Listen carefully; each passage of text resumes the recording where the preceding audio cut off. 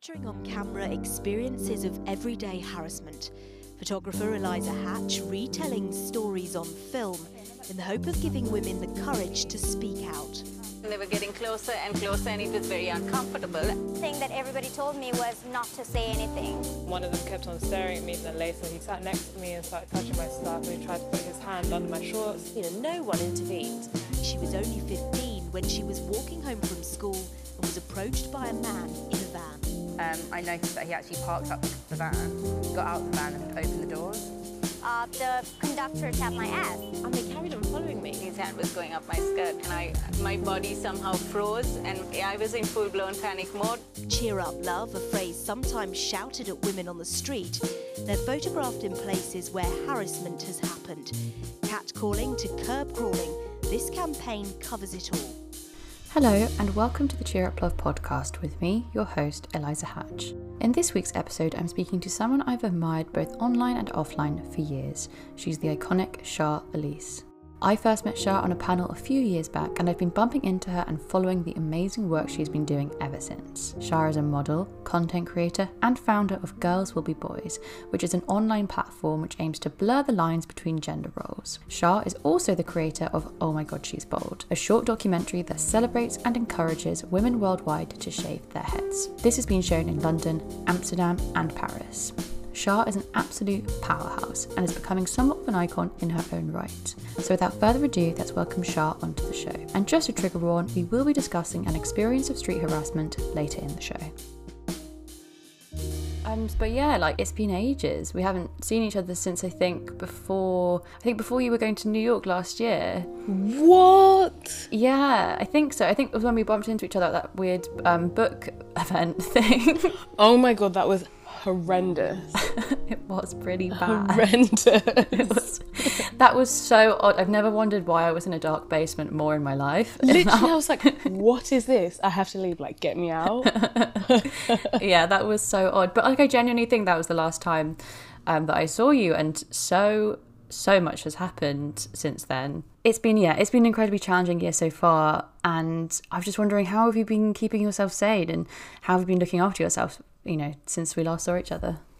Honestly, I haven't really been looking after myself. I've been overworking, and I would say one thing that kind of helped me was that my parents came home. I got to see my parents, and they've been travelling for a year. So, when you just need to see people that you know in the madness of stuff. But apart from that, obviously there was the whole quarantine, and then there was the Black Lives Matter resurfacing, and it just felt like it was just a lot.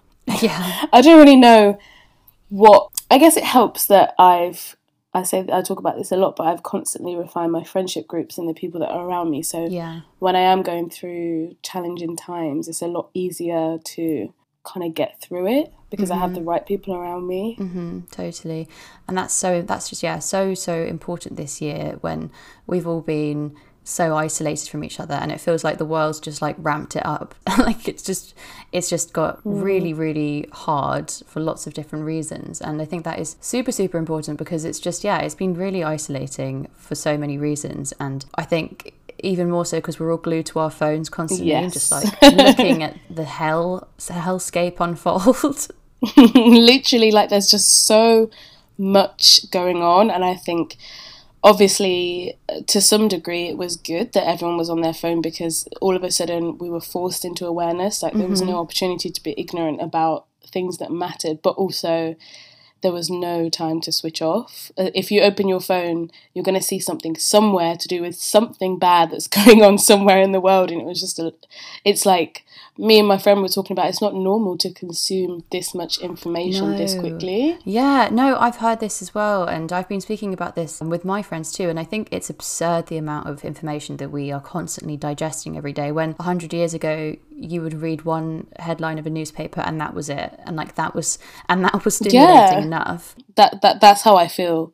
I think it's like I say, it's a good thing that there's sort of no opportunity to be ignorant, but it's a lot. It's not we're not like, our bodies are not, we as humans are not trained to have like this much information be inputted every second of every day. Completely. And as you just said, we've had the pandemic, and then we had the Black Lives Matter movement come into full force around the world, which was obviously sparked by the tragic loss of George Floyd and so many other black lives who were senselessly lost during this time. Also during this time, the social platforms of certain black women and men and non-binary and trans folk have seen their followings increase massively. Black authors have had their books sell out, and many people around the world have been turning to black people for a re-education. And yeah, this is obviously problematic for so many reasons, not only because it took so many deaths to get people to pay attention, but I've seen your platform grow a lot recently, and I've also seen you spoken on your social media about the emotional labour of black women and queer black women especially during this time. And I was just wondering how you feel about the kind of exposure and I suppose the problematic circumstances in which it's come about. Honestly, it's been so bittersweet, and I've spoken about that because it feels like, first of all, I've been talking about this stuff for ages, so the fact that people only want to pay attention when they feel like they're going to be penalised for not paying attention kind of makes me see people in a different light, and it's frustrating. It's kind of like, okay, so you actually didn't care before. Now you're trying to care, but you really didn't care before. So there's that side of things. But then there's also, I felt like people were coming to me and expecting me to educate them on every single post, when it's like, I've always said that my Instagram is what I want it to be. So if I want to post because I think I look hot, then that's it. There's no more depth to it. But I felt like there was this pressure to talk about this stuff when, first of all, it's triggering, traumatizing and draining. But also there's more to me. And it felt like that's all people wanted. And also I've never called myself an educator. I've said that I talk on my experiences so that you can learn from them, but I wouldn't call myself an educator. It's the same way I wouldn't call myself an activist. So it just felt like a lot. And as much as it was good, because I felt like finally, like, we're getting the recognition that we deserve, it's almost like it came all at once, all of a sudden, and it was very overwhelming. And there were a lot of brands or companies coming to me, like, expecting work and stuff, and it was just like, whoa, I'm still one human and I can't do all of this stuff. Like, it takes a lot, and I'm trying to deal with all of these deaths and these murders that are happening on top of then producing work which is talking about it. It's really conflicting, because with all of the horror that you see happening and unfolding in the news comes all of this exposure, and then from the exposure, off the back of that, brands then try to commercialize and profit off it in a way that's it's a really double-edged sword, because what everyone is saying, include black voices in the conversation, include black people in your branding and all of this other kind of stuff, but then the added emotional labor that comes with that as well, it was just a lot. And I had done a post prior to all of this just saying that marginalized people are more than their lived experiences of marginalization, and I think that's not taken into account often enough. It's like it's a part of us, but it's not all of us, and it's not all that we are. And we'll talk about it when we want to, but please don't expect us to, talk about it all the time, because if we don't have the capacity, then that's it. Completely. There are loads of incredible black educators out there who have large platforms, and there are also lots of people who maybe didn't consider themselves educators before, who are now being turned to for their emotional labour. And I've seen you speak about this as well. And do you feel like there is this like added pressure now on with what you do, or do you think people kind of tune into what you're doing to get information that you think they should be able to get elsewhere, if that makes sense?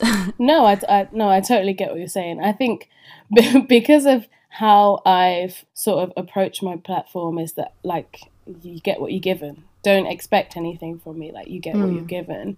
Then it's okay. It's just when it comes to things like I spoke about recently, because all of my work is now on my platform and online, then there's blurred lines between sort of caring about the interaction and how much people are paying attention and stuff, because like it's solely my work now as well. Do you know what I mean? I don't know if that makes any sense. Like before, I could separate it and just use it for what I want, and then if I have to do some work on my platform, which is an ad or something, then so be it. But now it's all of my work is online, so I have to care about keeping people engaged, and that's also draining as well. Oh my god, so draining. I was about to say all of it has to go through the cursed Instagram algorithm. and it's widely known that this algorithm has been censoring black female bodies, and there was the case of Naomi, which was publicly spoken about recently, and then Instagram kind of came, well, I'm not sure if they even did come forwards with their tail between their legs, and just that they hate bad press basically. And have you noticed they do this thing whenever they sort of censor someone or delete someone, or they just give them a blue tick because they hate the bad press so much, and they don't, because it happened with I've spoken to Venus Libido about this before, who's a sex educator. She had her profile deleted because she called out somebody who was sending her dick pics. I didn't know this. Oh really? Yeah, so like I've met her and I follow her, but I didn't know about this happening before. It was last year, and she had a harasser who was sending her dick pics all the time in her DMs, and she kept on like reporting it and blocking it, and Instagram just didn't delete the profile or whatever, but then ended up deleting her profile. Oh my God. So she got deleted completely, and at this point it was obviously her whole source of income, and she had 100,000 followers and all of that sort of stuff. It was all over the media basically, and it got a lot of press, and Instagram hates bad press, so they reinstated her account and then gave her a sort of apology blue tick. Wow. Which I've spoken to her about like a lot, and they do it with lots of different accounts instead of actually taking accountability. Wow. I'm going to talk to Naomi about this, because I think she got her blue tick during I Want to See Naomi. I was watching that, and I remember during that whole saga with all of the photos that were getting deleted, I saw her, she got the blue tick, and then she posted something saying that she'd wanted it for so long, but it was sort of disheartening. It was under these circumstances that it kind of happened. So typical. It's really typical, yeah. I know you speak about censoring all the time on your social media, and especially shadow banning, and I was just wondering if you can talk to me a bit about that. It feels really disheartening when I do put so much effort into my content creation and that it doesn't get seen. And I've always said that my art is bigger than me, so I'm not doing this for an ego boost. I genuinely want to help people around the world. I did a post today about mental health, and seeing the responses that people needed to see this today, and they're just like thanking me for that. That's what keeps me going, and that's why I do what I do. So when I know that my profile's being shadow banned and therefore it's not reaching the people, it kind of feels like talking to a brick wall for no reason. Do you know what I mean? Like I only want to help other people, or be that person that gives the sign that they needed that day. But when it's shadow banned, it's like, oh, for fuck's sake. Yeah, it's like you're just projecting into the void. Yeah, that's how it feels. And it feels like when you're a marginalised person, like you're rarely heard even when you shout. So it just feels frustrating. It's just like a vicious cycle. It just goes round and round and round and round. Yeah, 100%. And I think it's something which more and more people are starting to call out and recognise as like a pattern that is predominantly affecting marginalised people, because Instagram hates anything other than the typical slim, white, cis image of a woman. That's basically the default for Instagram now, and anything else is just seen as is basically othered. I know Instagram say that they don't shadow ban and all of this, but that's such bullshit, because they definitely do. Oh, they 1,000% do. 1,000. I'm sure, like, I spoke to a friend who is verified and did some work with Instagram, and they spoke to Instagram and they said, yeah, shadow banning we do it. It's real. So it's like... Yeah, it's obviously a thing. But yeah, let's speak a bit more about your work. I think I first met you and kind of found out about your work was when we did that first panel together, and there was the screening of your film, Oh My God, She's Bold, and I absolutely loved it, and I've been following your work ever since, and I love your platform Girls Will Be Boys as well. And yeah, just for the people who are unfamiliar with your work, I was wondering if you could just give us an overview about what you do and tell us a bit about Girls Will Be Boys. Yeah, of course. I actually forgot about that panel, but yeah, that was the first time that I met you. But I remember Gina telling me about you. I'm sure it was Gina that told me about you when we first met on a shoot. But so basically Girls Will Be Boys is an online platform that aims to blur the lines between gender roles and just constantly pose the question, is it always binary when it comes to gender, which is obviously a rhetorical question. Our first film was Oh My God, She's Bold, which was about women that shave their hair. So I spoke to women of different cultures, different backgrounds, different sexualities, and kind of asked them to tell me their stories on having a shaved head and how they navigate through the world and how they've been received differently. So that was kind of like the first film. And I feel like Girls Will Be Boys as a platform is constantly evolving in terms of where I want it to be and what I want to do with it. But I did release a second film, which was kind of about the name Girls Will Be Boys, which I did with the Swedish brand Weekday.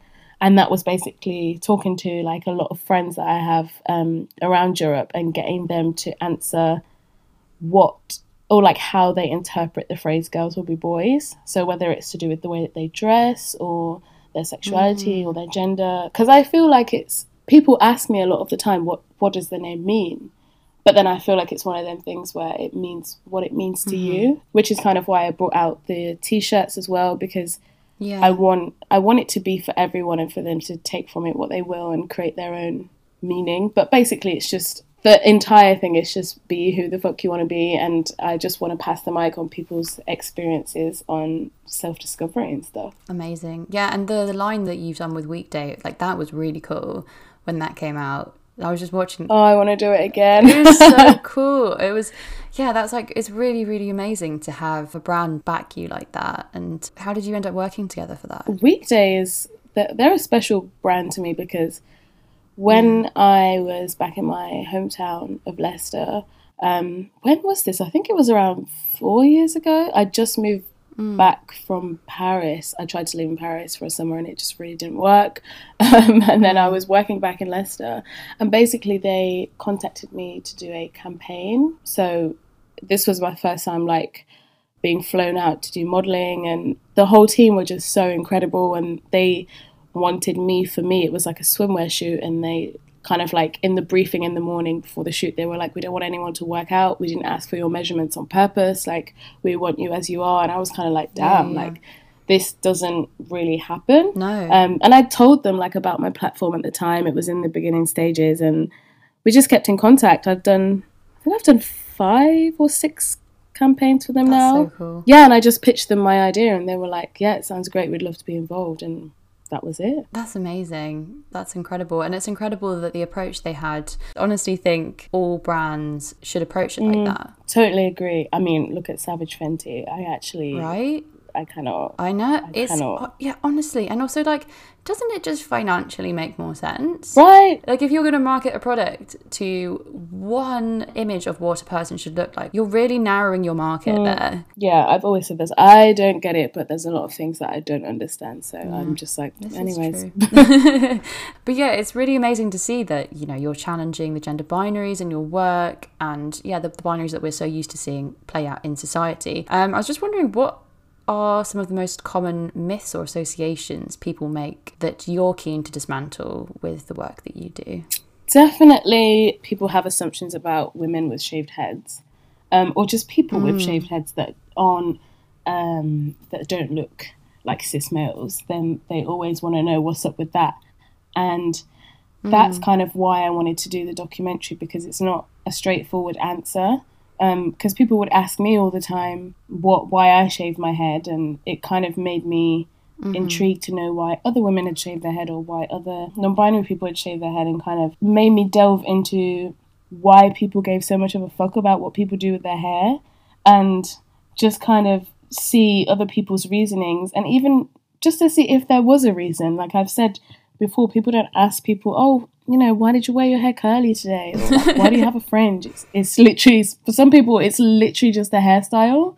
And I think the association with it being like a Britney Spears breakdown moment is outdated. And for some people it is, and for some people it isn't. And you can't lump us all into one. I just find it so fascinating that people think they know who you are just because you shaved your head. Yeah, people kind of just jump to the conclusion that you've obviously had a breakdown, or there's obviously something awful going on in your life, or, you know, you're reacting to something in specific.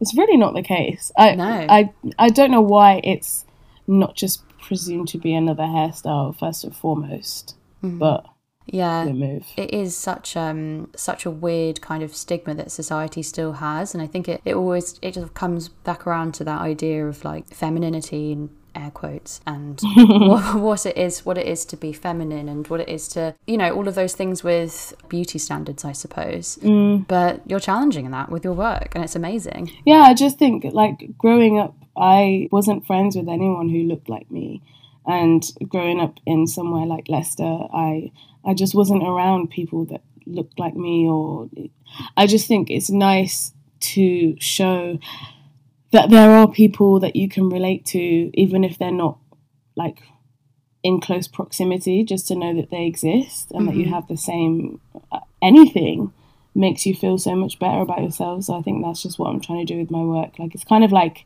having someone's existence just back you up in your point. Did you find any similarities with the people that you interviewed for both of the documentaries that you've made, with the experiences that people had and like the reactions that other people had to them shaving their heads? Totally, but I think also they came after as well, or there was certain things that they had said that I started to relate to, sort of the longer the time passed from when I first filmed and released the documentary to now. So even me coming out as queer, like, I wasn't identifying as queer when I made the documentary, but I feel like hearing other people's stories made me look into my own story, and just like find out who the fuck I was as well. Yeah, totally. Yeah, I suppose it was a journey for you as well as for all of the people that you were filming with. Yeah, exactly. That's amazing. Okay, so at this point, this kind of leads me on nicely to read the submitted story of sexual harassment sent in from the Cheer Up Love community. And this story in particular was sent in by Pascal.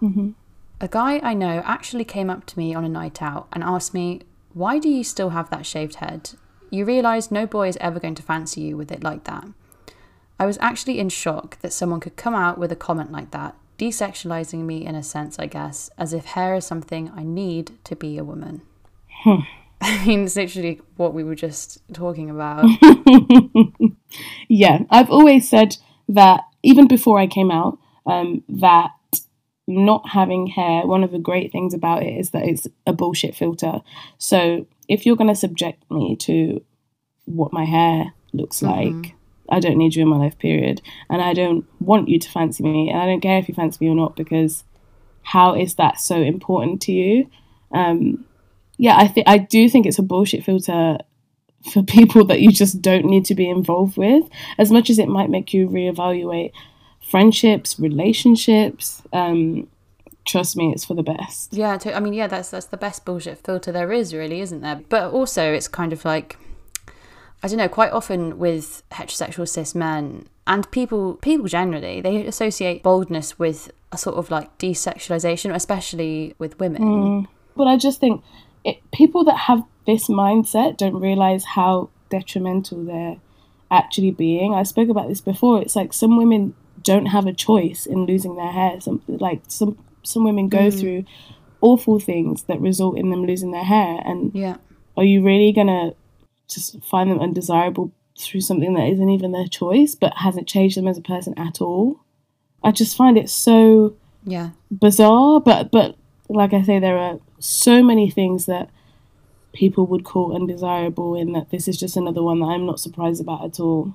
Totally. And there's something else with that in this story, the sort of audacity of the boy who said that to Pascal, the absolute audacity of, like, you know, you realise no one's ever going to fancy you with that sort of thing. And it's like, what is it to you? anyone who talks like that, I'm like, please just step away from me. Like, sorry, God. Like, I didn't realise that you represent every single person ever. Like, what are you even... Like, they don't even realise how ridiculous they sound saying it. It's insane. It, like, reminds me of, like, some kind of weird old uncle or someone just trying to, like, I don't know, like, trying to make you desirable, like, sort of desirable for their own enjoyment or for other people's enjoyment, as if you're just, like, a fucking object. Literally. To look like, yeah. That's the annoying thing as well, is that it reduces you to desirability. Yeah.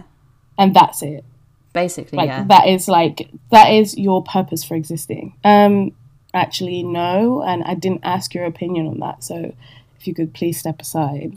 Yeah, I mean, that's ultimately what it is, really. And that's the kind of the bottom line of what we really need to tackle, is this idea that you don't need to be looking desirable and pretty for other people's satisfaction all the time. It's literally like Floss's book, Women Don't Owe You Pretty. That's precisely it. Like, period. Period. That is literally it. The title of that book is just that's the bottom line here, really. Honestly. I think everyone needs to read that book. I mean, obviously everyone needs to read that book. And I'm not just saying that because we're like best friends, but we move. So why do you think society still puts such an emphasis on associating hair with femininity and also femininity with sexuality? I think it's very complex and there's layers to this. So for example, how do I even talk about this? Basically, what even is good hair? I feel like there's a way to talk about this in like Eurocentric beauty standard way, and then there's also the black culture as well. Like there's this whole thing of like having good hair, and it's like, what even is good hair? Who decided what good hair was, and why do we give so much of a fuck about hair? Yeah. Like it's like no one talks about having like a good elbow. Like I don't understand what. It's true. Why? And I feel like it's because it's something that is so specific and so not hard to attain, but you have to be a certain type of look to attain it. It's to keep those rigid old school beauty standards. That's what I think it is, because who the fuck cares about like... Yeah. Do you know what I mean? 100%. And I think that relates to all kinds of hair. And also a sort of... really, it all kind of comes back to like controlling women's bodies 1000%. and the amount of hair that is desirable to be seen. And it's all just, it for me feels like this kind of really tightly regimented, controlled thing and a controlled standard that we are still living up to, which is not controlled by us at all. It's controlled by the patriarchy, which is like how much hair you should have all over your body, how much hair you should have on your head, you know, how much hair is too much hair. Yeah, it's so bizarre. Like, why don't you like me not having hair on my head, but you don't want me to have hair on my armpits or like on my legs, or like, I don't... Yeah. Like, who decided where is good to not have hair and where it's okay to let it flourish? I don't get it. What's the difference? You know what? I think it's just capitalism. Like, it must be, because... Yeah, they need to sell them products. Exactly. Like, they need to sell those hair products and they need to sell the razors. Okay, but women's clippers, come on, that's a whole market that, like... True. That has not been tapped into. Potentially going to hit. But yeah. That's a story for another day. But yeah, like, but I think we just need to create a new idea. But how do we even begin? Well, the first step is starting to kind of challenge it and have the conversations, I think. And that's an amazing thing that you're doing with the work that you do. And you've got this incredible platform and an incredible supportive community who rally around you. And you're doing really, really incredible work, basically. And Thank just you. got to keep doing it. Yeah, I think it's hard at times when it's probably the same for you, when you know that something is so deep rooted in society that you're really, really, you might not even see the change in your lifetime, but someone like you want to be a part of sparking that change, because otherwise, what else am I doing when I know that this is something that needs to change?